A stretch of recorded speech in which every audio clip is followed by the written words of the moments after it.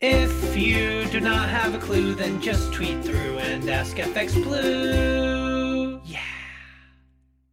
Hello, good morning. It's Thursday the 11th. I'm FX Blue and this is the market brief. So the MPC's been on. Silvana Tirreno has piped up to explain how she believes that monetary policy should not be used to fix short-term shocks to the economy.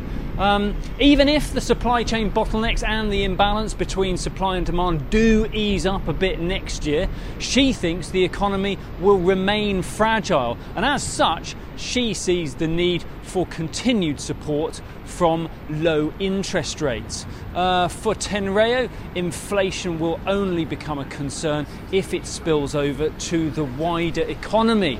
And her view was backed up by Governor Bailey. He outlined his concerns that demands for higher wages may spiral and see inflation becoming a more permanent issue.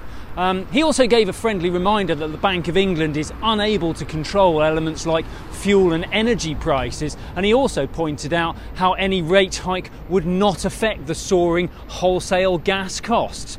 But he would, wouldn't he? He's desperate to rebuild his credibility. His credibility was given a bit of a knock when the MPC wrong-footed the market by leaving rates on hold last week. That was after he told the market only a couple of weeks before rather, that the bank would act or have to act to curb inflation. He denied they bottled it though. But think about it.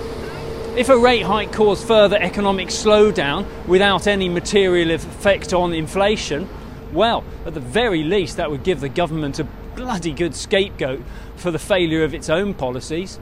In the market, sterling remains under pressure, dropping to about 134.05 against the dollar yesterday. And over in the US, inflation continues to skyrocket.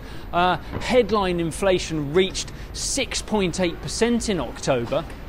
The Fed would have had a heads up about that before its meeting last week, but they stuck with their guidance about tapering additional support before any interest rate hike is even considered. No doubt they'll now be crossing their fingers that the tapering starts to reflect in the headline number before inflation runs away from them. Aside from that, there's not much going on at the moment. The broader picture still includes two main themes. Biden's $1.2 trillion infrastructure bill has got through Congress, but it requires a degree of patience from commerce and industry as all that new funding starts to flow through the economy. And then there's the lingering shadow of the Fed's chairmanship. Is Biden dithering over this decision, or is he just completing his due diligence? Either way, a decision would be welcomed by the market.